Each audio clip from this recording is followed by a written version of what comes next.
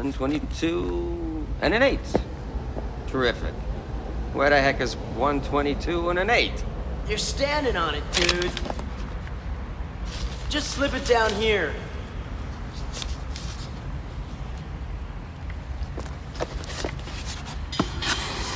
Give me that. Hey, this is a 10. The tab's 13. You're 2 minutes late, dude. Ah, come on. I couldn't find a place. Wise man say forgiveness is divine, but never pay full price for late pizza. I gotta get a new route.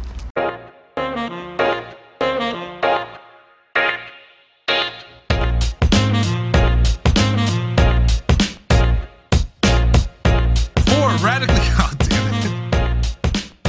You didn't read it, did you? No, the yeet got me. The yeet came back and got me. Okay. All right, let's try it again. Most actors do one take. I do too. 4 radically mutated turtles, dudes, emerge from the shadows to protect New York City from a gang of criminal ninjas. That's right. It's Nostalgic November, and tonight we're talking about the 90s classic Street Sharks, starring Kelsey Grammer, here on I Want to Believe. I think you misunderstand. The shark was on Money Plane. No, that was an alligator. Never mind. I was going to say Kelsey Grammer had a whole different thing. That's a whole. He did, and you can fuck it. Anyway, this. Right. I mean, for the right price, apparently. Ladies and gentlemen, welcome to the theater. This is Extras and Epilogues. It is Nostalgic November, and tonight we're actually talking about Teenage Mutant Ninja Turtles. March 30th, 1990, one of my absolute favorite films of all time. And it's not just one of my favorite films of all time. We have a special guest here tonight for the first time on Extras and Epilogues to talk about that. With me, of course, I have my co-host / other host, Double H. Hey, cowabunga, dudes. Hey, cowabunga to you too, my friend. And that sounded so insincere. Tonight, special guest, former Big Shot around Podzilla 1985, current host of Nerdiest Part of the Ring, which is the best wrestling podcast you can go listen to. Please check it out. Of course, it is our old friend, the 5-star man himself, Asa Gray. Radical.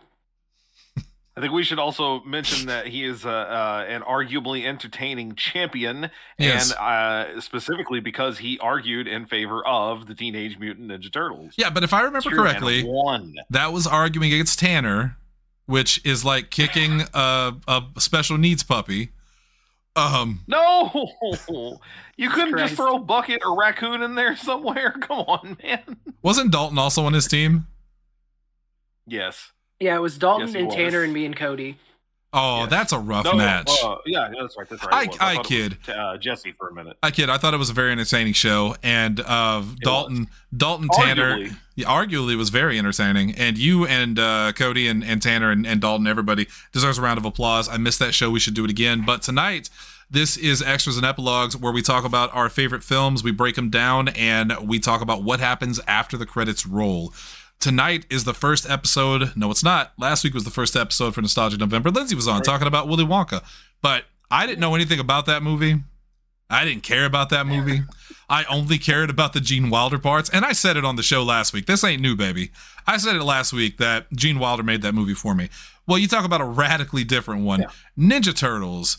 I can't describe to you not just my obsession with the Teenage Mutant Ninja Turtles growing up, with the cartoon and the comics and the toys.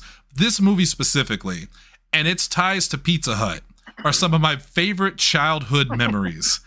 So, okay, right to that. Did you? Because as I usually do, I literally just finished watching the movie within the hour of us talking about this. Am I the only one who? And granted, it has been years since I've seen this movie. Didn't realize that Pizza Hut was the tie-in. Like, it was always Pizza Hut. Pizza Hut had all the offers, even for the recent, for Mutant Mayhem, they had all the tie-ins. But the pizza in the movie is all Domino's. Yeah, that's weird. Yeah. That's weird. All the pizza in the movie is Domino's. In the first one, in the second one, if I remember correctly, it's also Domino's. Okay. Like, it's always Domino's. So, and we're not going to talk a lot about the second one until the very end, you know, when we talk about the epilogues. But speaking of the second one, I have to mention, there is a scene in the second one, towards the beginning, when they're talking about how pizza has basically taken over the world.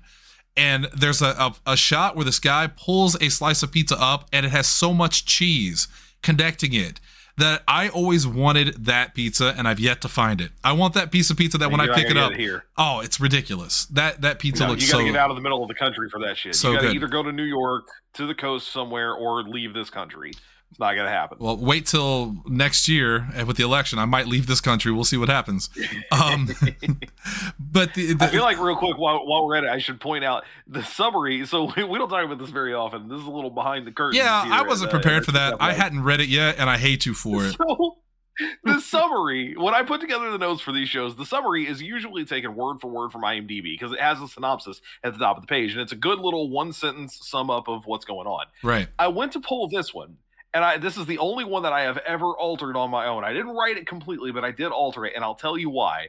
Because when you look up Teenage Mutant Ninja Turtles 1990 on IMDb and you go to their page, the summary starts, and I quote, 4 Teenage Mutant Ninja Turtles emerge from the shadows to protect New York City from a gang of criminal ninjas. I'm sorry, that's like defining a word by using the word in its own definition. You can't then call them that. So I went, well, what can I call them? Now, ironically, what ended up happening is I renamed them into one of their knockoffs from the 90s because I am pretty sure that my grandpa at least one time bought me an action figure that was the radically mutated turtle dudes. There's almost no chance that didn't happen. I like to think that we host this show with a little bit more tact and class than the other shows, and yet I could not get past the summary of 4 radically mutated turtle dudes. Turtle dudes, for whatever reason... actually shattered me a little bit. Even as I wrote it, I knew this was what was going to happen, and I kind of just, I didn't want to tell you not to read it because I knew you would, so I was just kind of hoping against hope that you wouldn't look that closely until we got here. Teenage Mutant Ninja Turtles, again, 1990, absolute classic, starring Judith Hoag. Crush that crush button. I did not realize how young she was in this film. She was in her early 20s, wasn't she, when she did this, if I remember correctly? I don't know. She was extremely young, because I always remember, and this is unimportant completely, but I always preferred the April O'Neil from the second one and third one, Paige Turco. I always preferred her as April O'Neil to Judith Hoag. But going back and watching the original Ninja Turtles again and again and again, I actually really like Judith Hoag in that role. I think she is a fantastic April O'Neil. We also have someone do some math for me real quick, because she's 60 right now. And this was in 90? She was born in 63. She was born in 63, 73, 83. So been like 27. I mean, no, she was in her late 20s. Yeah. By 26, the time they filmed it, probably in her mid 20s by the time when they were filming. So time accurate. That's about where April O'Neil would have been. We also get and Asa, I don't think you'll disagree with me on this. I hope you don't. Hands down, the best Casey Jones in the entire Ninja Turtles franchise, Elias Koteas. I mean, yeah, I don't think there's really. Stephen Amell was fine. With what he had, yes. I like the version of Casey Jones from the 2012 cartoon, but that's also with who was that? It was I couldn't tell you. I'm on it. Hell, I've never seen that movie. But he's also like a teenager in that show, as opposed to like a grown man in this. And then like 80s cartoon Casey Jones is fun. I am probably going to end up with the action figure of him in the suit, his disguise. Actually, I think I might already have it. Do I have it? I don't know. I got too much shit. But yeah, this is just the definitive version of Casey. You said we're not going to talk a ton about the second movie. We're hardly ever going to this might be the only time we bring up the third movie, but it wasn't until literally this year it broke your heart that I realized that Elias Koteas not only plays Casey Jones, he comes back to play Casey Jones, but he plays, I'm blanking on the character's name, but he plays the guy in the past that April meets, that betrays him. And when that literally everyone who sees him from the present is like, you look just like my friend. And I remember just being a kid and like even a adult being like, yeah, he does look like Casey Jones. It turns out. So there's a guy named Mark Thompson who voiced Casey Jones. But today I learned, as I looked this up, I'm trying to think of the one from TMNT. That's Chris Evans. Yeah, that's it. Chris Evans. That's the one I was trying to think of. I knew it was a Chris. I had no idea that it was Chris Evans. Again, Chris Evans and Sarah Michelle Gellar as April. No kidding. Yeah. In the TMNT movie? Mm-hmm. Oh. Yeah. I loved Ninja Turtles as a kid. I was born in 85, so I grew up on the original cartoon. I remember watching this movie, and I definitely saw the two after it. But then, from that point on, all the way up to Mutant Mayhem this year, I have never seen any of those. So I've never seen the Michael Bay movies. I've never seen any of the Nickelodeon stuff. All of that just completely passed me by. So I kind of feel like I need to go back and do some homework in the middle there somewhere. I would the 2003 cartoon that I think was Fox or WB. Fox Kids, it was or whatever. It was a little bit not grown up, but it did have kind of an edge to it. Like it was a little bit darker. Way like, it was more than the 80s cartoon. The dinosaurs as the villains mostly. I think that was later seasons, if I remember correctly. I think that might have been later seasons, but I'm vaguely seeing something about. But that. It's like Batman animated series style dark. So I mean, it's still very much a kids show, but it's solid. The 2012 up until Mutant Mayhem came out this year, it was fantastic. 2012 was my no, this is the best version of the Turtles we've ever gotten. That is someone who also grew up with the 80s cartoon, grew up on these movies, watched them religiously, wore out the tape for number 3 because I loved that one. Broke his heart. I still remember TurtleCon. So here's the deal. I rewatched. My grandma doesn't. He wasn't there. He wasn't there. I rewatched all 3 of them earlier this year, and 3 is still bad, but it's not as bad as I remember it being at TurtleCon. Would you say now that I'm kind of saw it after a long time, you were shell shocked, and now finally you're able to. All right, well, this has been fun. Y'all have a good night. Yeah, I think my problem with 3 was mostly just the puppets for the turtles themselves. I don't understand how they got so progressively worse from 1 to 2 to 3, because I agree with you that the 2012 Nickelodeon series was probably the best version of the Turtles. They actually felt like teenagers. They actually felt like, younger characters. But he's got who is that in the Turtles 3 box? Is that all 4 of them? Is it all of them? Oh, nice. And all of their terrible. terrible. They look bad. They look bad. I have a giant Samurai Leonardo around here somewhere. I got a box of turtle stuff. But I thought that the Nickelodeon series was the best representation of the Turtles. But this is still my favorite Turtle anything. I know they were a little too big and they were a little too grown up in this one to be teenagers. But to me, this will always be the quintessential Ninja Turtles film. And it's probably nostalgia more than anything, but hey, it is Nostalgic November. And it's just a good movie. If you were like me and you grew up as a Turtles fan of the cartoons, especially, because that's what I think got everybody into Turtles. The comic, I've gone back and read it, and it's good. But like, the comic is probably not what got most people into Ninja Turtles. It was the 80s cartoon. Right. To go from the 80s cartoon and the silliness and the goofiness to the downright darkness of this film. I mean, Raphael says, damn. As a kid, hearing Raphael say damn, 4 times. It blew my mind. It was violent. April was all kinds of hot. It was weird, man.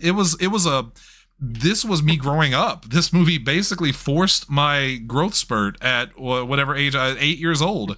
I suddenly became a man watching this film. It is wild at the beginning of this movie to see and kind of know what's coming. I forgot that they used kind of the cartoon logo. They used the cartoon logo at the very beginning with the stylized art and all that. And I'm watching and going, oh, children, no, that's not what's coming. It's not for you. It's not what you're about to get. It's not for you. It's crazy to think about because like it is a much darker tone than the cartoon, obviously, but like watching it through the 2023 lens and then like going back and knowing the reaction that this movie got and like how furious the studio was at certain points and like the stuff they had to change for part 2. And the stuff that I don't like. So the scene where Tatsu is like super pissed off and beats the absolute dog shit out of the one dude. I just whoops him. Yeah. They had to go in after the movie was shot and add the sound of him heavy breathing and the "he's gonna be okay" line because Tatsu killed that dude. He was supposed to be dead. That's why he checks his pulse. It was supposed to be okay. He's gone. Yeah, it's like Tatsu 100%. Killed that guy. Which it is kind of funny. It's fantastic. But it's funny because like watching stuff now, like if you're even just like if you stick within the superhero realms, like not even counting, just John Wick and Terrifier and stuff like that, but like you look at stuff like The Boys or Gen V or even some Invincible. Of the Marvel stuff that hits. Yeah. Some of the DC movies specifically, like the Snyderverse shit. then to go back and be like, this movie is so dark, and this movie is so, but it's like, man, times have changed. Like, go back, and now that the Eastman and Laird are actually writing the Turtles again, the Last Ronin stuff, like, it's actually not my favorite thing, because also it is dark. So just like gritty and dark, and it's like, oh man, I get that they created it and they hate the 80s cartoon, but like that vibe fits so perfect. Yeah. Of just that tone is so perfect for the Teenage Mutant Ninja Turtles, which is an inherently silly phrase. Think of the title. How much seriousness do you expect from a title called Teenage Mutant Ninja Turtles? I think one of my favorite things really is, as a fan, from a fan perspective, you kind of want to look at all the people who did all of those things and go, it can be two things. It can be two things. I love. Of course, I didn't grow up on the comics either. Like Shannon said, frankly, I don't think I even knew there was a comic until well after movies and cartoons and video games and toys and all of that. I was like, "There's a comic book. This is very serious." That's like when I saw Pride, Prejudice, and Zombies, and I'm like, well, "Wait, kinda. There was a book that this is based on? Wow." But there's definitely some of the I hate to keep using the phrase dark and gritty, but like more serious stuff that I like. And then also, I remember, even when we went to watch Mutant Mayhem, which kind of weirdly strikes a pretty good line between those two, even though it's much more lighthearted overall. We went and saw it at the Alamo, and I told you guys, I sent you the picture where they were showing like the old Turtles cartoons, and I'm like, yeah, this is a totally different vibe, but it's also a vibe that I really like because, again, I grew up with it. It's nostalgic. It's comfortable. I could sit back here and eat a bowl of cereal, and I would be totally satisfied. This is my Saturday morning. Like, let's go. I'm not going to defend my stance on Mutant Mayhem anymore. I've done it enough times. I'm not going to get into it again. I like the film. I just didn't like it as much as everybody else. This is my favorite Ninja Turtles movie because it's serious, but it's not too serious. I mean, good Lord, Corey Feldman's in it. I didn't mention the other part of the cast there. Corey Feldman as Donatello was huge back in those days. Corey Feldman was on such a kick, man. He was one of the biggest stars you could get, and to have him voicing Donatello, and it's one of those things that, like, of all the voices in that movie, his voice as Donatello always stuck with me as like, this is how Donatello should sound from now on. In the same way that Captain Lou Albano is how I think of Mario. So like, Charles Martinet is fantastic, but like, he's not Captain Lou Albano.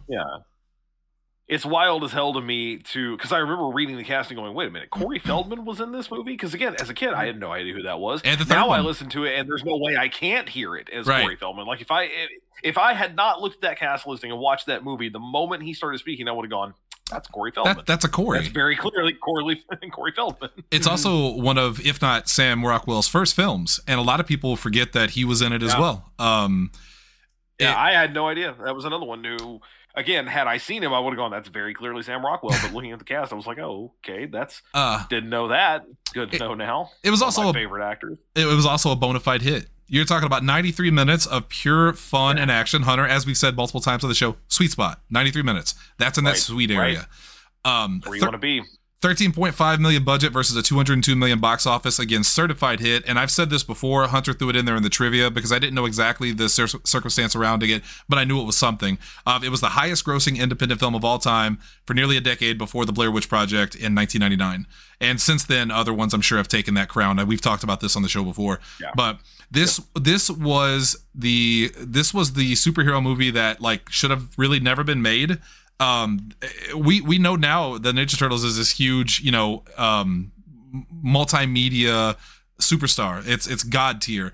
But back in the day, it was kind of taking a chance on this weird film about mutant Ninja Turtles because, kids were crazy about it, but how would it play with adults? Well, as Hunter pointed out in the reviews for it, critical reception was 42% positive. That's a 5.1 out of 10 on Rotten Tomatoes with a Metacritic score of 51, which is mixed or average.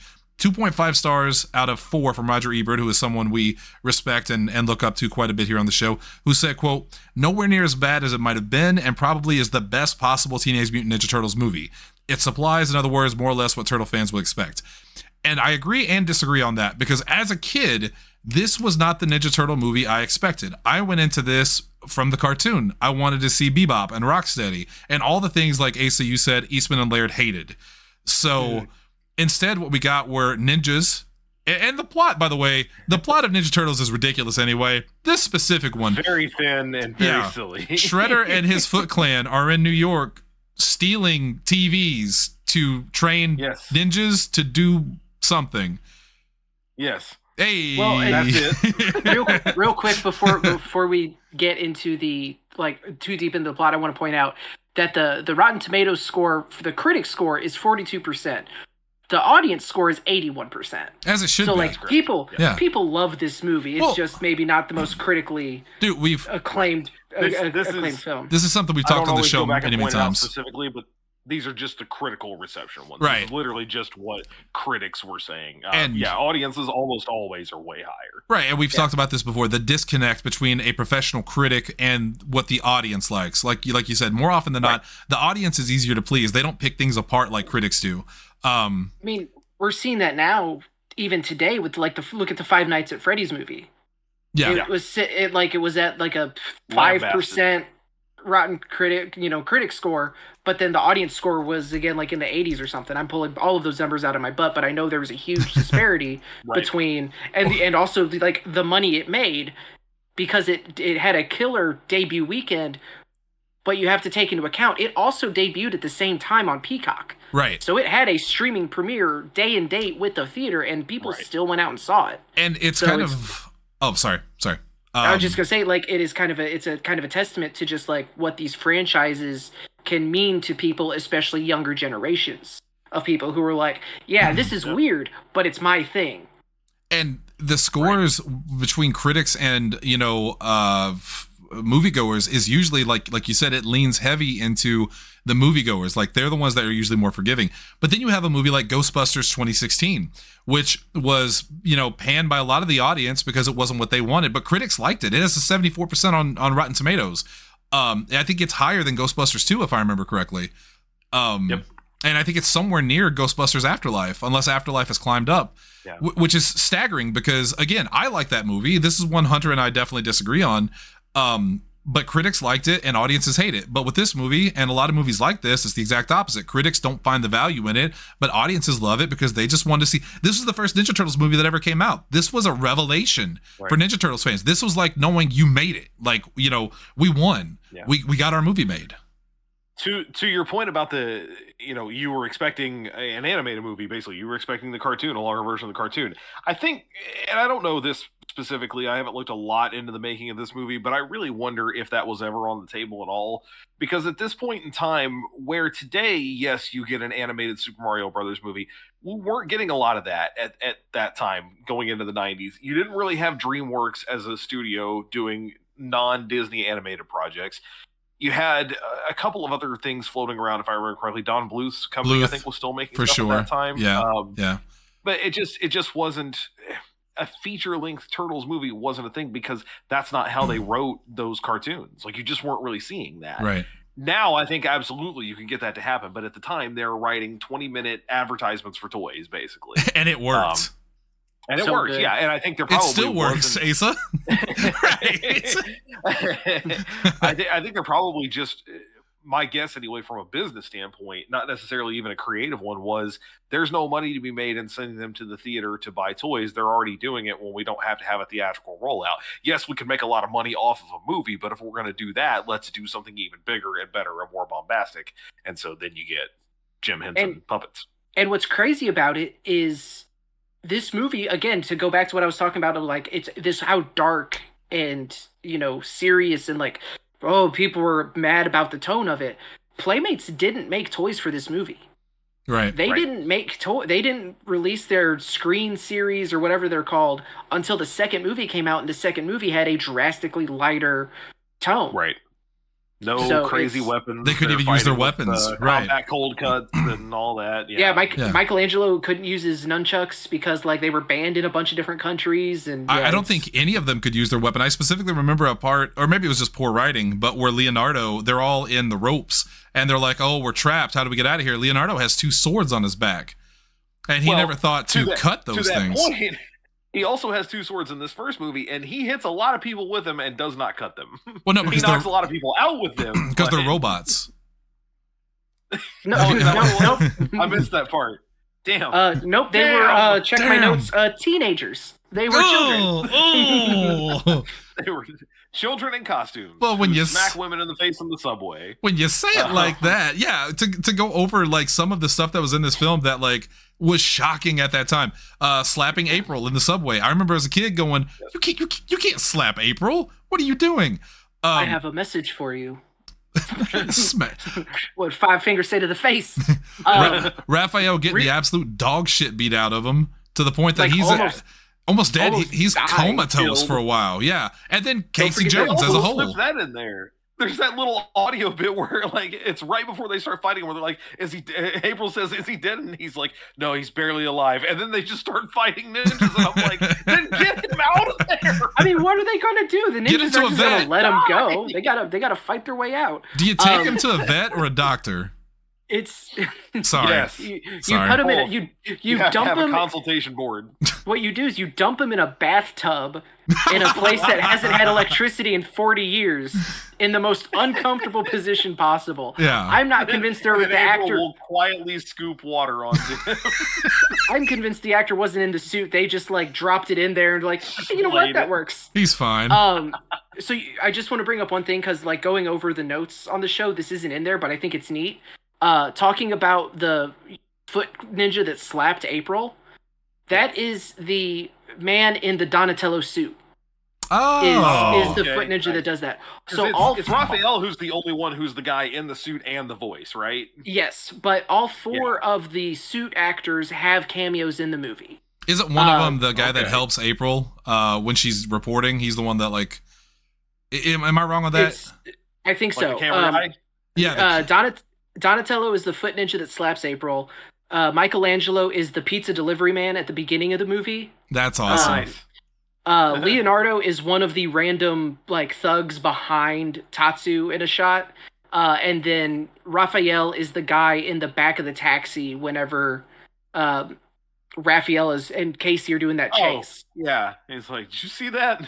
Yeah. You going to LaGuardia? Yeah. Yeah, so that's their little like they each get a little cameo. So talking about with the toys and the shows and stuff like that, put some respect on Tatsu, an original character created for this movie and legitimately one of my favorite characters in Ninja Turtles. They did nothing with him really, but like he had such a presence. And funny enough, he was in one game. Asa, do you remember which game he's in? Turtles in Time. The Genesis version. The Hyperstone Heist. Right. Yeah. He's a boss in that game. It's the only time he ever appeared in a video game, which I think is a shame because I really Tatsu was legitimately one of my favorite characters in the film. He was scary as hell. It's because they cannot get him to sign releases. I didn't know that. NECA has been desperately trying to get him to agree to let them make a figure. And I don't know, I can't remember. I'm telling stories out of school here, but like it's either that he just doesn't have any interest in it, or they can't find him. Like this dude just I choose to believe the latter. Yes. And so like they like no one can get a hold of him. He literally did ninja vanish. He just smoked out. See if I can find that. Awesome. Because awesome. Because NECA is making figures from all 3 movies at this point. Including like I got the set with the pizza delivery guy on the scooter. I'm completely blanking on his name. Kino from the second movie. Kino. Thank you. Yeah. Like they've done Kino. There's a Danny figure. They've done. They did Danny. It was a Loot Crate exclusive, but yeah, they did Danny. Human Splendor, like Oroko Saki and Yoshi. Yoshi. Oh my god, I almost said Yoshi Tatsu. Oh my god. I did the same thing because all in my brain was Yoshi. God. But yeah, so like they would love to be able to do Tatsu, but he's just. Yeah. I know Dalton is listening to this right now, and I know Dalton just heard us talking about Yoshi Tatsu and got very excited. Keep it in your pants, Dalton. Hunter, really quick. The thing that kills me about Tatsu real quick as a character is that had they been okay with just not having Shredder in the movie, he would have been a perfectly fine villain. He would have been the best villain for part 1. Yeah, and then bring Shredder in for part 2. And then bring Shredder in for part 2. Exactly. Yeah. If you've never seen the Michael Bay films, I will say this: they're not great. I have not.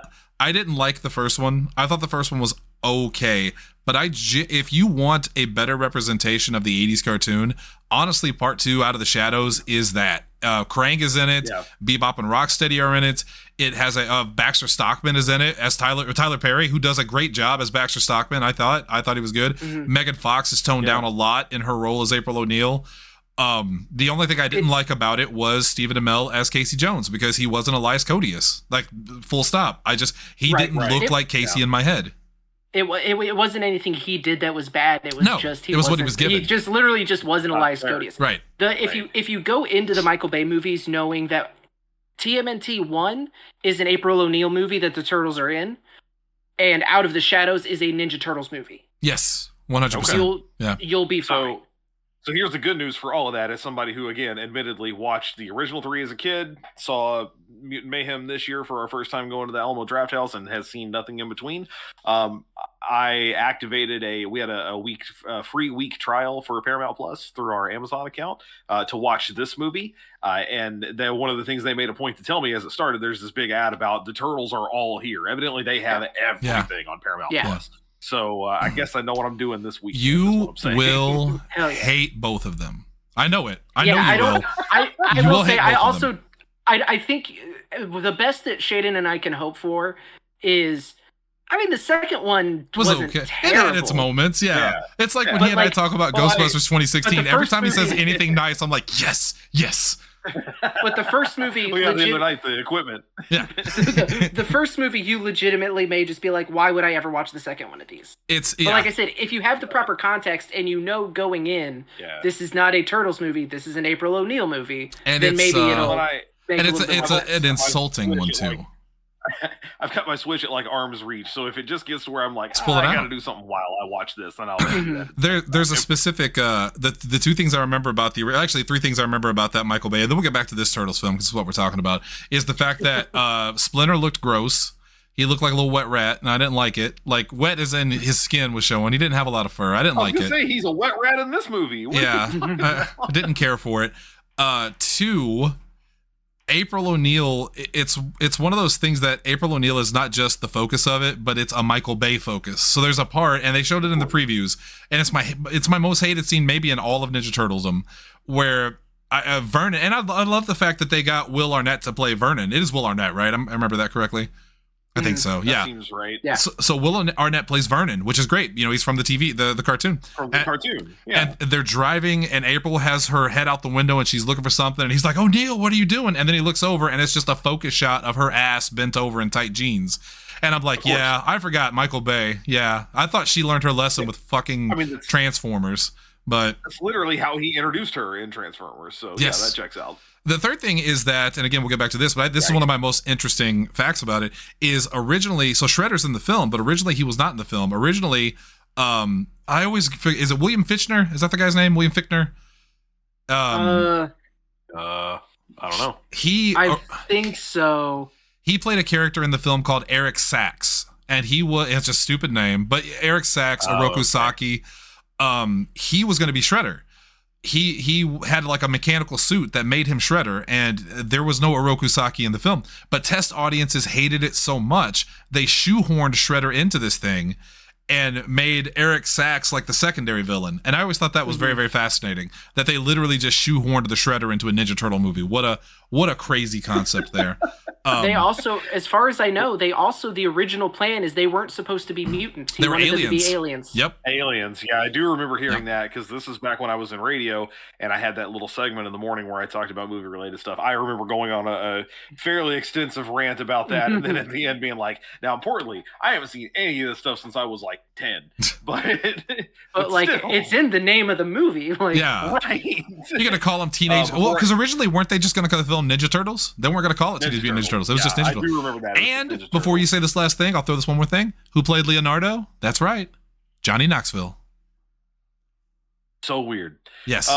Sam Rockwell, because I've had it pulled up forever and I keep forgetting I want to close the tab. This was his third movie. He'd done a couple of other things before that on TV. He did 2 films, one called Clown House in '89 that looks like a very low budget horror movie, and then a super serious thing called Last Exit to Brooklyn.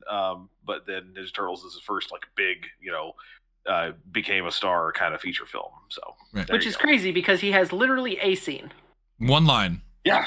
I think he's in it twice. No. He has two lines because he's the one who introduces the kids when he's walking them through and they ask if they have cigarettes, and he's like, regular or menthol. And then at the end, he's the one who tells them to check. He tells the cops to check out the East Warehouse on Lairdman Island. Oh, I wonder what that's a reference to.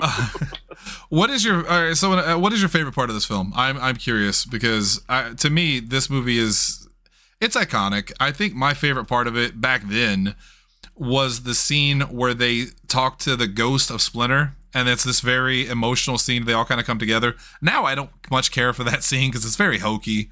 It doesn't make any fucking sense. It's very cringy. See, I like psychic, or maybe he's dead, but he's not. Is he in the Force? Like, what's going on exactly? I mean, it makes as much sense as any of the Star Wars Force Ghost bullshit. Except I have the Force, and he has ninjutsu. But sometimes, yeah. I was gonna say like that's legit. Like now, that is my favorite part of the movie. Really? Of just like because it shows their connection.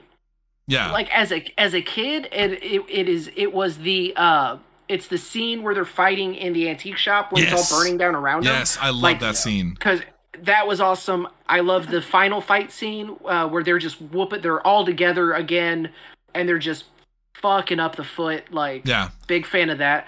But legitimately now rewatching it last night, the scene where Leonardo like freaks out because he's like, no, Splinter's alive. Like, yeah, man, we all believe it. No, shut the fuck up. He is alive. Like, I know it. And then they like go in and just like, oh, I should have brought marshmallows. Like, no, shut up. Like, this is a serious thing. Like, because they play it so earnestly. Like, they could have done it as specifically. Like, but like, I mean, just in general, like, and then when the movie does, okay, I see what you're saying. The movie takes it very seriously. What is very hokey and weird and makes no sense, but they do it with heart, and like, I respect the shit out of that. And it is just like, oh man, this is a father-son dynamic. Which, granted, media stuff with father relationships is hit differently over the last few years for me. Right. But but it is just like, oh man, like I legitimately like I think they played their parts well. Also shout out to Splinter because one of the puppeteers and the voice actor for Splinter is the original Elmo. Kevin Clash, right? Oh, I didn't know that. Clash is the last name, but I don't remember his first name. But he does that super well. The scene where he talks to Danny whenever like scene. Danny kind of like tries to sneak around, he's like, hey, sometimes listening, just talking will help, and I got an ear. Well, I'm missing an ear, but like, you know what I mean. I got another one. This is also my favorite version of Splinter, hands down. I think, I'll say it now. I hated Splinter and Mutant Mayhem. I hated it. His obsession with milking. I get it was comedy, but like I thought that was such a bad portrayal of the Splinter character. But that's coming from a guy that liked this Splinter, so it's completely subjective. And I will never tell anyone they're wrong if they like that Splinter more. To me personally, this was the best. He was stoic. He was honorable. He had that like ancient kind of Japanese samurai feel in a way. And to me, that will always be Splinter. And plus, the puppet itself looked amazing. Splinter's puppet looked incredible in the first film. It looked good in the second one because it was mostly the same. And by the third one, it was a fucking clown show that belonged in Clown House, starring Sam Rockwell. Sam Rockwell, 1989. Classic. Yeah, the Jim Henson, which again, Jim Henson Productions, very upset with the tone of the movie. Yeah. Like, they didn't think it was going to be like Maybe this, but that's they why killed the it. suit started looking worse, because they're like, no, we're not going to work on that. We're just going to make you look dumb as hell. Yeah. You fix them. Let me know how that works out for you. Hunter, what was your favorite part of the movie? All right, I'm split because number one, we cannot pass up this section without talking about, you got to know what a crumpet is before you can play cricket. Like that, just the whole interaction of the two of them meeting for the first time, the real introduction to Casey Jones, Raph not really knowing what he's dealing with, just like that's not how we deal with these people. You don't kill them or you don't go extra violent on them. Just get out of here. I love that. That's my second favorite confrontation scene, by the way, in Ninja Turtles history. Number one being Raphael versus Leonardo in TMNT, when Leonardo doesn't know that Raph is this, what was his name? Like Dark Avenger? Yeah. Fantastic scene. But this one, the Raph Casey Jones dynamic. And by the way, I'll say this really quick before I throw it back to you, but if I don't get it out now, I'll forget it. When I was a kid, I watched this movie because I was a Ninja Turtles fan, and I wanted to see the Ninja Turtles, specifically Leonardo, because he's my favorite. But now, as an adult watching it again, my favorite character is Casey Jones. Elias Codius chews the scenery as Casey Jones, and he is so much fun to watch. Hunter, go ahead. I also really like it. It's so hokey. I really, really like the first time that Splinter's trying to talk to him, and Michelangelo's just in the background, like, all right, I want a large dish, extra cheese, pepperoni, and they just start like dancing and acting stupid, and like Splinter literally just goes, kids. Like that's I needed a little bit of that because it's so easy to forget. Again, the teenage part of this whole thing. Because they're so big. They're so big. They're not nearly as big as I thought they were. Oh, and they're not as big as the fucking Michael Bay ones, which were basically just giant ogres. I'm not a huge fan of the Michael Bay designs just in general, but yeah, they are way bigger. And also, there's no real context for, like, that's one of the things that Mutant Mayhem did so well is, like, no, they are very much teenagers. We have a specific age range. They are talking about high school and stuff, whereas there is no context. You have no idea how old they are in this movie. Nope. Outside of just kind of those childish moments where you can see like a group of teenagers just like especially in the 80s, fucking around in the background. That was very much an 80s I know, dance. It was right. I was going to say I know it very much is a movie that came out in the 90s, which means it's referenced by the 80s. But again, you don't have a frame of reference for their age, and yet when Michelangelo does impersonations, it's Rocky and James Humphrey Cagney Bogart. And, yeah. You dirty rat. I do also love that scene when they're first just hanging out with April. It's a little like watching it now is a little like, boy, she's very accepting of all of this.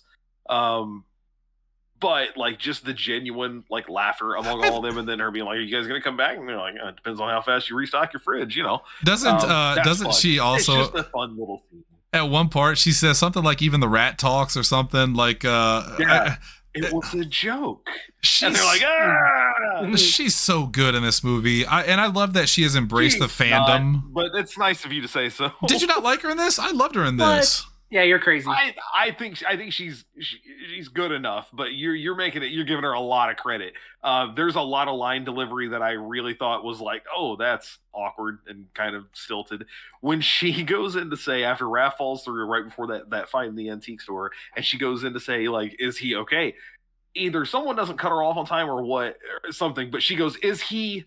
Like, she's, like, waiting for the, please cut me off here on this part of this line. Right, so... see, I always heard it as, like, she didn't want to say dead. Right. Like, is he... I would love to believe that, but she doesn't really trail off. I don't know. It doesn't sound right to me. It sounds like it's one of those, like, we missed a cue and something went off. Hunter and I can't agree on anything without finding one thing to disagree on. Well, so no, I think she's fine, but I don't. Did you like Paige Turco better as April? Ooh, what? Did you? She was the one in 2 and 3. In 2 and 3. Yeah, she was the other April. Man, I don't know. I couldn't tell you. Don't remember. I watched those 2 movies those 3 movies as a kid a lot, but watching the first one tonight is legitimately the first time in, I'm gonna say, at least 20 years. I mean, it has probably been since before I went into college that I saw this movie, or maybe my first year in college. I know there's no way I've seen 2 or 3 since then. Ninja Turtles. I've never seen any of them, and that, by the way, remains the case because she is 2 years younger than me, right? And didn't care anything about Ninja Turtles as a kid. I was gonna say and you still married her. It's good. Interesting. Yeah, well, she loved Mutant Mayhem. She thought it was very cute. She enjoyed it a lot. She thought it was great.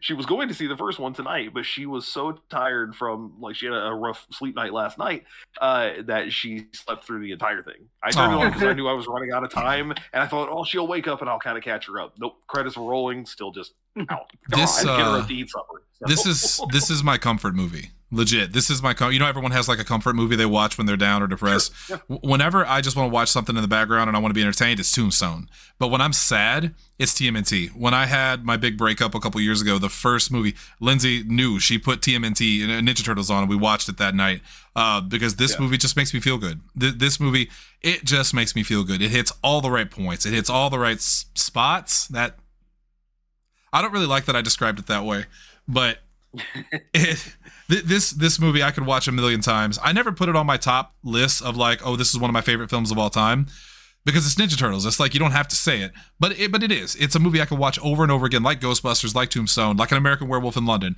and I never get sick of it. And that's my turtle talk. Thanks for coming. It's so good. I love it. It's childhood personified. Like Ninja Turtles is one of the first things I remember loving as a kid. Like the first birthday party I remember having was like maybe first or second grade, and it was a Ninja Turtle cartoon cake. Yeah. Like it is one of the first things that it's always, I've never outgrown it. I watched the different variations going up. I rewatch this movie at least once a year. Yeah. Same. Specifically the first one, like 2 is good. As a kid, 3's bad. As a kid, I never had the second one on tape. But I had the first one and then I had the third one. So I would watch both of those. So those are the 2 that I've seen the most. It wasn't until I got older, like college age, that I realized, oh wait, I found like a DVD 3-pack that had the second one in it. So I finally went back and rewatched it for the first time in years. And yeah, it hits different because I didn't grow up with it necessarily. Right. But yeah, the Turtles as a franchise is so great. The biggest problem that I have with it now that I'm older and there's so many other versions of the Turtles out there is every other version of the Turtles, their roles are very defined. Leonardo's the leader. Raph's Donatello does machines. Raph's the hothead. Mikey is the party dude. You don't get that really at all in the live action movies. They all Definitely are kind not of with Donatello. Donatello's the one that's furthest away. Yeah, 100%. Because Michelangelo, he still acts silly and he loves pizza. There's a scene in part 1, I think, that really defines Raph, and has always defined Raph for me. And it's when, Splinter's trying to console him because he lost his sai. And Raph just pushes Leonardo out of the way. He has that teenager, grumpiness. Yeah. I'm surprised he didn't storm off to his room and shut the door. The 2 of them have that argument too. The one where Donatello and Mikey go, kitchen, food, our argument or fight, something like that. Mm. And that's at that point in time, Raph is the one who specifically says to Leo, oh, you want to be a leader? This is how you want to lead. So they give some lip service to it. There's a little bit of it, but it's not nearly as defined as it's not overt. Not at all. Yeah. Even Donatello had April when she's journaling in the farmhouse. She's Donatello made a fast friend, and it cuts to him helping Casey fix up the truck. Right. So it's that's that little kind of nod of just thing. Oh, he's he's working on stuff. As opposed to the Michael Bay films where Donatello literally, and I think almost every iteration of him afterwards has glasses and they're broken in the middle and they're taped up. They portray him as the stereotypical nerd in everything since. And Leonardo's always kind of the stuck-up leader. Raphael's always the badass who fights better than everybody. And Michelangelo is the one that he's definitely in 5th grade, but he should be in 9th grade. Goofy, immature. Yeah. He's the one that party dude. He's got TikTok on repeat all day, every day. He has 14 hours on his phone, but what they don't know is he has 2 phones. Anywho. He keeps them going. So before we get to the ending here, I think we've talked about our love just about enough, but let's give the movie the review. Ace, the way we do it on the show is 2 thumbs up, you love it. 1 thumb up, you like it. 1 up, 1 down, you're neutral. 1 down, you didn't like it, but you could see some merit. 2, you hated it. Only 1 film has ever gotten all thumbs down across the board. And that film was Dog Soldiers, which is ironic because it's a movie we all loved growing up and turned on when we had to rewatch it. Yeah. We thought we loved it. It was your Turtles 3. It was Turtles 3 for us, 100%. Pretty much. Yeah. For me on this film, I know I know I didn't even give it to An American Werewolf in London. I'm very cautious with this, but this is Ninja Turtles and I can't not do it. 2 thumbs up from me.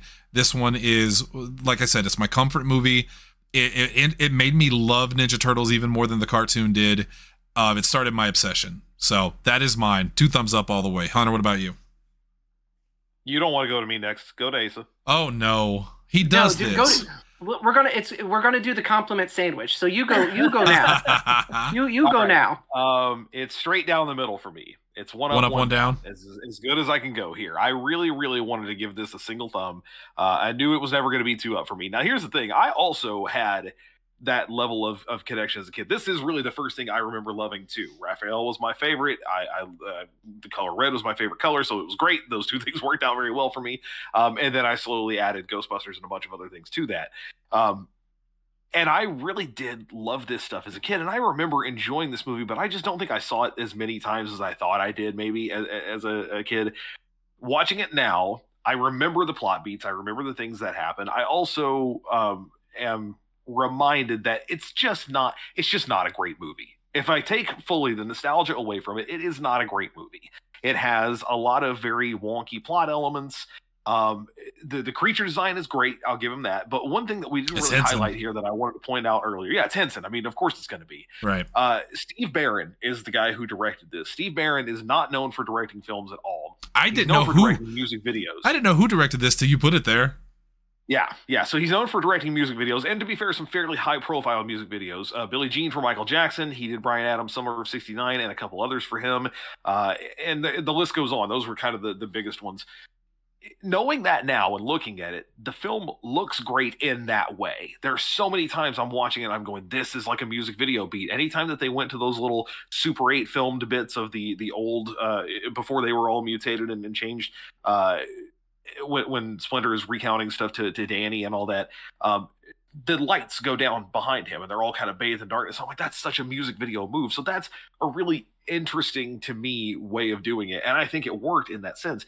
But it also, because the guy who did that directed the movie as a whole, it feels like to me a series of kind of disjointed music videos in that way. It's almost a spot fest of a movie. There are ups, there are downs, there are times where I'm really kind of like, yes, let's watch and see what's going on. And there are definitely times where I thought, there's really just not enough connective tissue between these things to keep me just wanting to know where this came from and what's going on next. I understand that it's a movie that's mainly geared toward kids, even though, again, it is very dark. But kids I said this about the Super Mario Brothers movie, and I will say it again here. You still have to have, to me, the story comes first. It's the medium that drives what's good about it, not the subject that you put over the medium. And film is driven by story. And the story is lackluster to me. It's okay. I understand that most of the people coming in this movie are coming in with enough context and enough understanding of what these characters are and who they are and where they came from that they don't need to go over that obsessively. But seeing it now, again, I needed more. It's not that I would ever watch it again by any stretch. I will definitely end up watching it again at some point, but it's not that comfort movie for me, not the way that you described it. And I think as a film, it is. If I could give you something in between a single thumb up and 1 up, 1 down, that's probably closer to where I land, a little nicer. But I really can't bring myself to give it a full single thumbs up and not put some negative to it there as well. Uneven performances. The story's not great, but it looks good. And there's a lot there for fans. So that's where I'm at. If I'd known he was going to go so long, I would have expanded on my thoughts more. I thought this was going to be a simple thumbs up from everybody. So, I mean, to be fair, you really loved it, and typically when you're on one far end of a spectrum, one way or another, it goes a little less. But I didn't. I would have also mentioned that it wasn't perfect. There were things that I had issues with too. I mean, every movie. I can't think of a single movie where I don't go, there's something that I didn't like about it. Even like, sure. We talked about Ghostbusters, the Ghost BJ scene. I hated. I thought it was stupid, out of context. Yeah, absolutely. Tombstone, where Kurt Russell goes, no, in the river. It's silly. Why would you leave that in there? That bothers you so much. I hate the last 15 minutes of that movie. I can give a crap about that yell, but it's it's when the movie ends on a let's go to the love story, and everyone goes, I don't give a shit about that. Everybody's Doc dead. Holliday's dead. The movie's over, right? But with this movie, I think if there was anything that I didn't like about this film, it was No, I can't. I'm being legit. I can't think of it. Nothing's coming to my head that I'm like, oh, I really hated this. I don't want to be contentious about it, but you're going to tell me that you follow this story and you go, yes, all of that makes sense. You said it yourself earlier. Shredder's plan is to do what exactly? Okay, I guess the plot, but like I never cared about the plot because I came from the cartoon, and the cartoon also had a razor thin plot, you know. Again, this I give it a pass. Exact same discussion that we didn't do it on the show, but this is the same discussion you and I had about the most recent Super Mario Brothers movie. Yeah. Sometimes you can overcome some people. I feel like I'm just not that kind of person, but some people in some situations can overcome hey, this isn't very good. It's just a thing that I really love, that I just love seeing it, and there it is. That was do it. Again, for me, the medium drives the likability. You know, for me, a film, the medium is storytelling. I need a good story. What's crazy? What's crazy before we go to Asa with his, and I've thought about this over time. I love the Mario Brothers film because of what it is that we've talked about, but the live action Mario Brothers film was more interesting to me. It didn't have a better storyline because the storyline was garbage. It has a story, but it was it had a plot, and it was a different take. Something to say. Put some respect on Bob Hoskins' name. Asa, what about you? Hang on, real quick. It was in my notes here, and I wanted to mention it since you brought it up again for the second time now. If you're watching this movie, Ninja Turtles 90, and the Foot Clan hideout looks familiar, it is the same abandoned cement factory that was Dino Hatton in the live-action Super Mario Brothers movie, 5 years later? Mm-hmm. And then it's also in The Crow. It's Top Dollar's nightclub in The Crow. Apparently they used that for a bunch of filming scenes. I want to say it was located in Jersey somewhere. And they filmed a lot of stuff there at that time. Three films that defined my childhood, for better or worse. Ninja Turtles, Mario, and The Crow. Like, no joke. Those three films, that was a trifecta. Yeah. Asa, what about you? Oh, this is 2 thumbs up. Finally, someone with some sense is talking. If you pick apart any movie with an objective lens, you're gonna find stuff that sticks out. Except for maybe John Wick. That movie's perfect. No. But if you can say oh well, what was Shredder's plan? His plan was to recruit to build an army and steal a bunch of shit, and give teenagers an awesome base so he can lure them into a fucking cult. And that's bad. So we need our heroes to stop him from doing that. I think you explained that better than the movie did. I was gonna say that's a good explanation. If only the screenwriters had put that much effort into the cult thing. I never thought of that angle before. And that's absolutely true. They all say that, right? But he's absolutely. This is a cult. This is less of a top secret ninja organization, and this is more of a sect. That's a good point. But I also don't necessarily want movies to put a big neon sign of just bad guy cult. Bad. I don't need that's insulting to watch it when movies do that. At a certain point, we're talking about shouldn't they do some of the lifting? I don't want them to do the heavy lifting, but I think they should do more of the lifting than they did. That's what I'm saying. But again, you're seeing them commit a bunch of crimes and be loyal to this dude who immediately becomes abusive and terrifying when he gets bad news. I don't. It's just one of those things. We have to agree to disagree because it's that's what we do on the show. I just don't It seems very clear to me that yes, this is what's going on. Does he have some grandmaster I want to take over New York, or there's maybe the stakes are low, but I mean we know this. There is a story. He has a plan. He just doesn't do a big villain monologue where he. Now that I have Sam Rockwell offering the teenagers cigarettes, I can control the flow of commerce. I don't give a shit. I would pay to have that line of the film. Now that I have Sam Rockwell giving teenagers cigarettes. You get him to recast it, and I'll move that thumb right back up, buddy. Right back up. You get him to redo that line right now. Only I want current age Sam Rockwell, where he's 50 something. Oh, yeah. Is he on Cameo? How do we make this happen? But no, I do think if you look at a movie with an objective lens, there's going to be flaws, there's going to be plot issues, there's going to be lines that stick out that are just okay, yeah, that was a choice. The scene in the farmhouse where you can see the actor in the suit's mouth through the mouth. Oh God, I never noticed that. I never noticed that till this year, and now I can't unsee it ever. So you're gonna see stuff like that, but looking at it just through the fucking fanboy lens that I am, this is a 10 out of 10. This is 2 thumbs up. I adore this movie. The best Ninja It's Turtle so much film. fun. There's legitimately there's hilarious moments. There are kind of scary moments. There are heartwarming moments. It's like it is just I adore the movie, you know, and granted, yes, it's that hand is that it's very weighted by nostalgia, and it is a franchise that I love more than the majority of. It's like Ninja Turtles, wrestling, Batman. Like those are the big like that's my holy trinity, essentially. And it's just it's so much fun. It has heart. Like, yeah, there's stuff that they could have done better. Yeah, there's stuff that, you know, isn't perfect, but I'm not saying this movie's perfect. I'm saying I love this movie.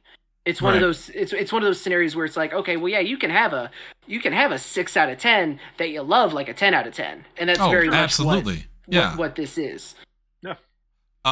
Normally totally fair.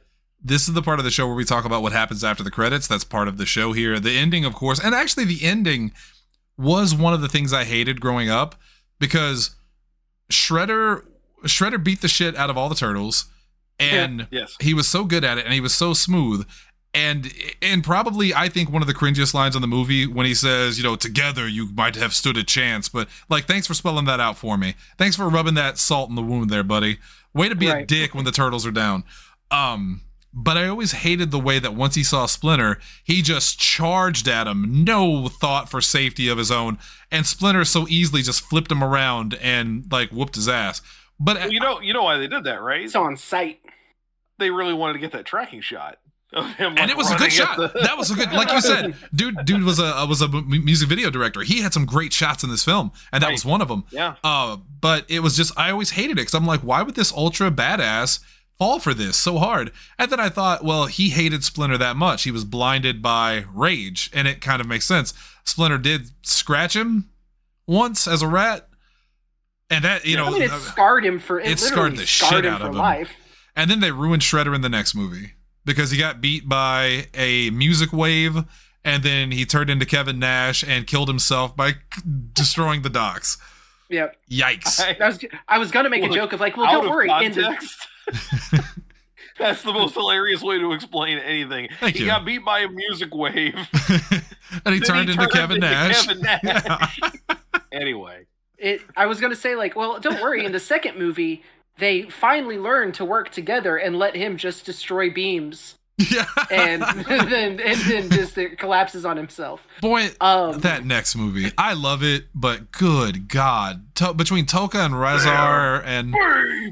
Oh, God. And the motherfucker Shredder got... All right, in the ending of this film, and what I thought was a fantastic but really fucking violent, bloody ending, when he falls in the trash compactor and Casey turns it on, I remember as a kid asking my mom, what happened to Shredder? Because I didn't know how trash compactors worked. And my mom lied to me.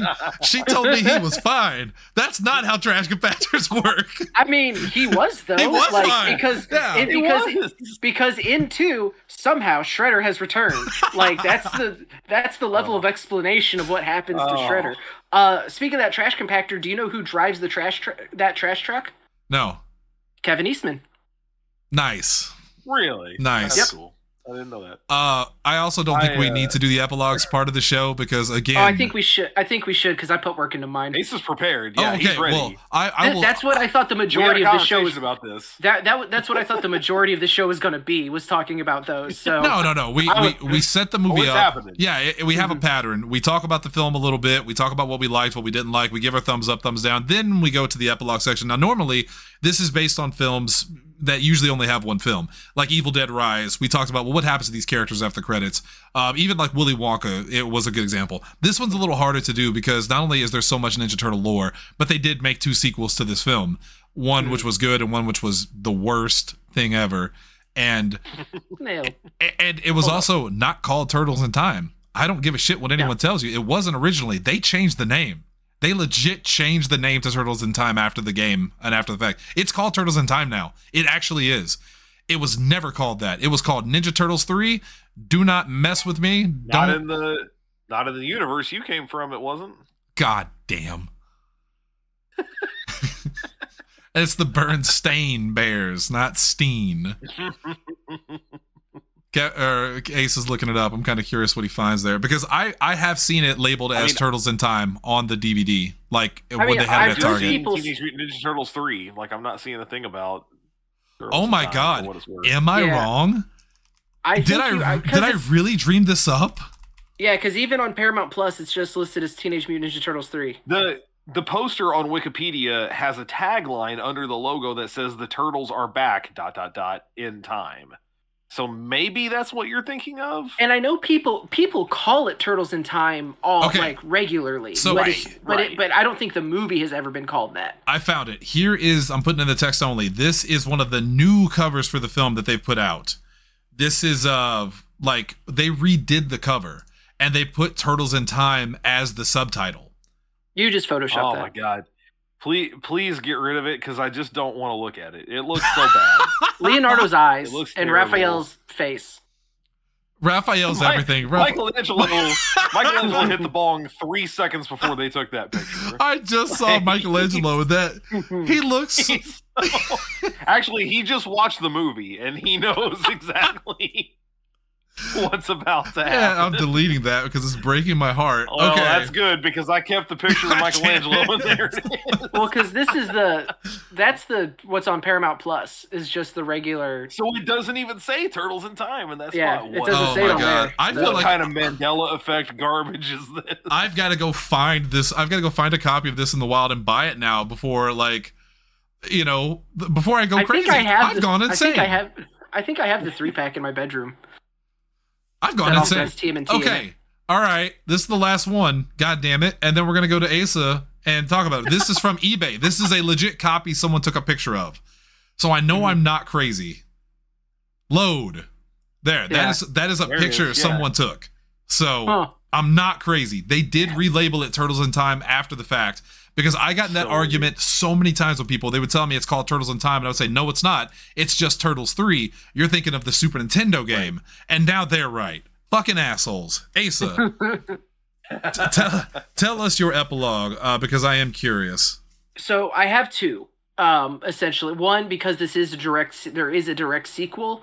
I have something that kind of explains away some of this stuff, where in between 1 and 2, to explain why they're not in the movie, Danny, or Dan, as he wants to be called. It's Dan now. Movie, yeah. It's Dan now, Dad.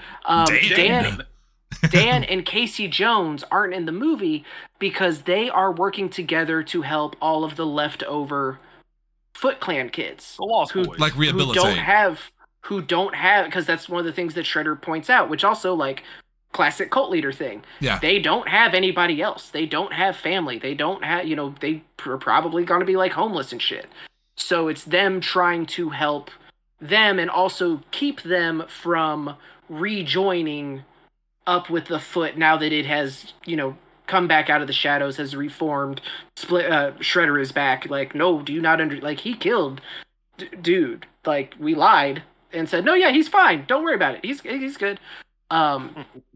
So I also just like that idea of, like, Casey trying to. It seems like Casey would do. Yeah, exactly. Yeah. And then in the meantime, so that the random goons that they fight in the beginning in the meat shop where they meet Kano.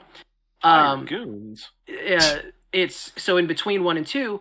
Now that the Foot Clan has kind of fallen off, that leaves a power vacuum for these other gangs and ne'er-do-wells of New York City. Purple Dragons. Including the gang that is in the opening that we beat, that they beat with various meats and cold oddities. Cuts, yeah. The Purple Dragon. Combat yeah. So that would be like what would be in between 1 and 2, since there is a direct sequel.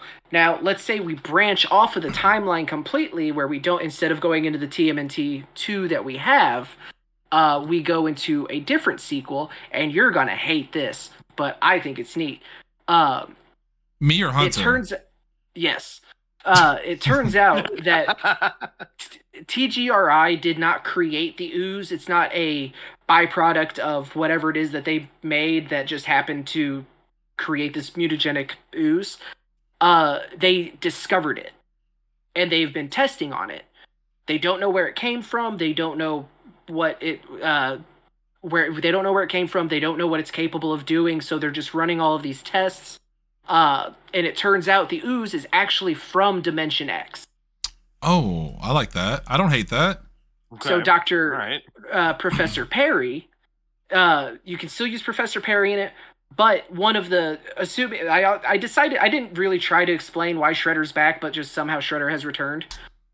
One of the kids that's with the foot works with Professor Perry at TGRI and tells Shredder about like, hey, they've got some stuff in this lab. We don't know where it came from. We don't know what it did, but like maybe you could use it. So the sequel is about Shredder getting his hands on the TGRI on the ooze, taking over TGRI, forcing Dr. Perry and these other people to work for him, where they ultimately open the gate to Dimension X. And that leads into the discovery of General Krang and the Rock Soldiers and Shredder trying to build an army to take over New York. So you combine the cartoon with the movie, basically. Yes. Yeah. I don't hate that at all. I don't hate that at all. I think that would be a better fucking sequel. Yeah. But now here's the caveat, though. Imagine that sequel in 1991. Okay, I am. There you go. No, imagine that sequel. Okay. Imagine that sequel with the Jim Henson Creature Shop. Yes, that's what I was about to say. They weren't pissed about the first movie. Yes. There you go. Because they could have made some Rock Soldiers look fantastic. Wrong sound of Muppets. You waka. Can I suggest that maybe instead of it being Shredder, it could be Karai out for revenge? Or and correct me if I'm wrong, because I know this is true, but I sometimes second guess myself. Didn't they kill Shredder off in the very first comic, and it was his brother that took over the mantle from that point on? That I don't know. Because I'm pretty sure they killed Shredder in literally the first comic, and then his brother took it over, and it could be the same thing. His brother comes from Japan looking for revenge on whoever killed, and maybe his brother in Japan, because that was always my biggest problem with the first Turtle movie, knowing what I know now, is they got rid of like the Japanese ninja stuff. They got rid of the mysticism, and they just made them teenagers stealing cigarettes. You could have the Shredder from Japan come to America to avenge his brother, and he brings the legit Foot Clan with him. Not these fucking kids out there stealing cigarettes. These are the badass ninjas that have been trained for hundreds of years. I think you could add that, and it would be cool. But that's just me. But I think they kind of like it is weird to me because like so April they go out of their way to be like, so I'm talking to these Japanese immigrants, and they are like, hey, this is a lot like what we already dealt with in Japan, back home in Japan. So I don't know if it was one of those things where, like, was Shredder just a martial arts master who also did he recruit a bunch of ruffians and youths in Japan, or was it a highly trained ninja organization? But like, if it was, why didn't they come to New York? Right. So like, so maybe he doesn't have access to the clan anymore. So now he's just working with what he has access to. Maybe because he killed. Were too angry to be Power Rangers. He killed Hamato Yoshi, and maybe he was disgraced, and they exiled him to America, potentially. You know, just an idea. I'm sorry, I'm hung up on the comics here, so I have to tack this on because I wanted to know. So here's what happens in the comics. Basically, the Turtles actually challenge Shredder to a fight to the death.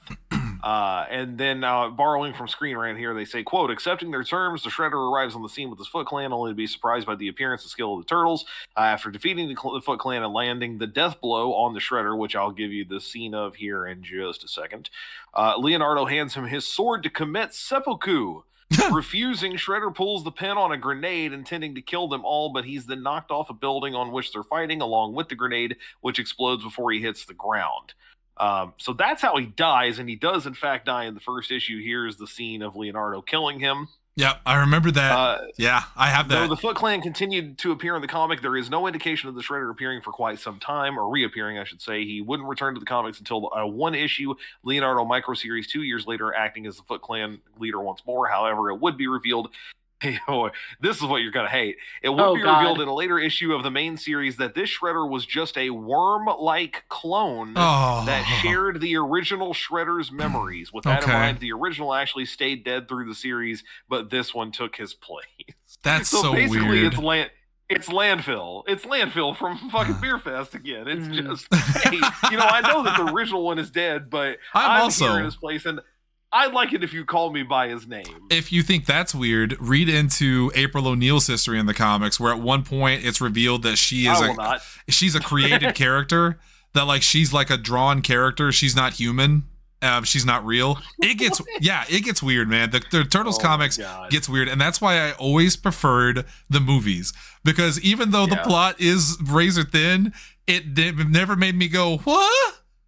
that's a noise I make when reading the comics. When you're upset, it's kind of a zuh. Yeah. Oh, okay. Asa, anything else before we get out of here? Turtle power. Amen. All right. So tomorrow, Hunter, really quick preview. We got Nostalgic November continuing on with After Dark. Lindsay's got a fun topic for us, but one thing we are going to talk about, because it just dropped today, we're going to talk about that Ghostbusters Frozen Empire trailer. Got to talk about it.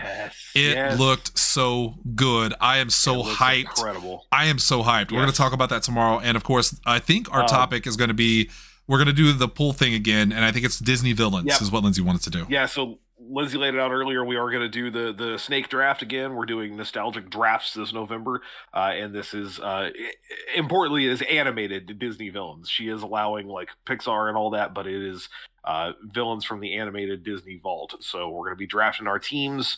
You'll hear about our teams. We want to hear about your teams. We want to hear what you think about our teams and all that good stuff. I've already got my number one pick, and I'm going to get it out before fucking Kimball takes it, because I know he will. Or she will. We'll it's see, either because Kimball. the draft order is random. Remember, you might be dead last in that first round. That means you get 2 picks, but all right, I need you to last in the round. I need you to cheat and make me first. I always screenshot the thing. I hit it one time, I screenshot it, and I send it to you guys. That way I got to be held accountable. And then what's on tap for next week's extras and epilogues? Who we got? So next week, for sure, I have no idea what we're doing for any of the other shows off the top of my head, because we're working out RoboCop. Plays and all sorts of other stuff. extras and epilogues next week, because we're continuing Nostalgic November and bringing in our old friends as new guests. Asa this week, and Jesse Kimball is joining us on the show next week for the first time ever. Happy birthday! Yeah, we should have just done that. Well, no, that's probably why he didn't pick tonight, because he's busy. Birthday. Yeah. What movies he picked again? But I'll give you one guess. Is the only movie that Jesse always talks about from his childhood. So the problem with recording on Discord is I would have loved to disconnect it just thinking about it, but then that would ruin the show because they wouldn't be able to hear you guys anymore. It's a goofy movie, isn't it? It's a goofy movie. Yeah, that's what we're talking about. Look, I don't even hate a goofy movie, but I think Lindsay's taking my spot and you're hosting that one simply because I have never seen it. Well, I have, and I have no interest in reviewing it. That makes me a bad reviewer. I'll be watching it for the first time next week. So yeah, potentially you'll like it. We'll it's fun. Up, it's fun. And then I can lay out the rest of the month, because I think we finally got almost all of it figured out. So that's next week on Wednesday the 22nd, in a couple of weeks from now. Tanner's coming back on the show, the man himself, for the first time in a while. We're talking Raiders of the Lost Ark that week. Tanner's choice, not mine. Surprisingly, right? I have no idea where that came from, but I'm obviously not going to turn down a chance to talk about Indiana Jones. And then for the last one of the month, which is the last day of the month, on Wednesday the 29th, I think you and I agreed, and we're still figuring out guests for sure, but we got to talk Tombstone. We have to talk Tombstone over the course of this month. Oh, okay. So no RoboCop? All right. Fine. You said you wanted to talk about Tombstone. I know you've been playing Rogue City, and you really want to. I know. We could throw the fans for a loop. Hear me out. We could throw the fans for a loop. We could make December like the five. It's Christmas on Podzilla, and we're giving everybody the gift of the best movies of all time. What if we threw everybody a loop? We invite Dalton onto the show, and we do one of his favorite movies. Could potentially do that. Okay. I might reach out to him. I'm here for it, man. Yeah, because Dalton, you tell me what you want to do. He hasn't been on the show in a while, and since we brought Asa back, it's definitely nostalgic to have Dalton back on the show. We could also do that to finish November, and then I love that we're planning the show on the show. They're loving. Of course, they love this. This is peeling the curtain back. We have Christmas movies that I for sure want to put in there. I know you want to talk about Gremlins. Christmas movie. Well, not just Gremlins. Not just Gremlins. Also, my favorite Christmas movie of all time, or at least it was until Bill Murray turned out to be a fucking. Scrooged. Yes. Was my absolute favorite. I for sure want to do National Lampoon's Christmas Vacation. It's one of my all-time favorite movies. All right. think we should do Home Alone too. I mean, I think you got to squeeze that in there somewhere. I think you got to, honestly. We'll figure it all out. We'll stop wasting everybody's time. We'll figure it out. Asa, thank you for coming on. I love talking Turtles with you, and it's always good to have you here. Now, normally, none of the other people that are on the show have a show because their show is my show. So they know that if they want to see them, they can just come to this channel. But you, after leaving PZ85 as a regular cast member, you and Dalton have the best wrestling podcast on the planet. Go ahead and tell everybody where they can find that at. Nerdiest Part of the Ring. New episode we're recording. I assume we're recording tomorrow night. Not as consistent as we would like to be, just because life has been kind of a motherfucker this year. It for is both of us. True. But every Thursday we record. Episode goes up Thursday night, Friday morning. Podcast services everywhere. You can follow the show on Twitter at Nerdiest Part. We're also on Instagram and Threads. Same handle at Nerdiest Part. But it's Dalton and I talking the news of the week.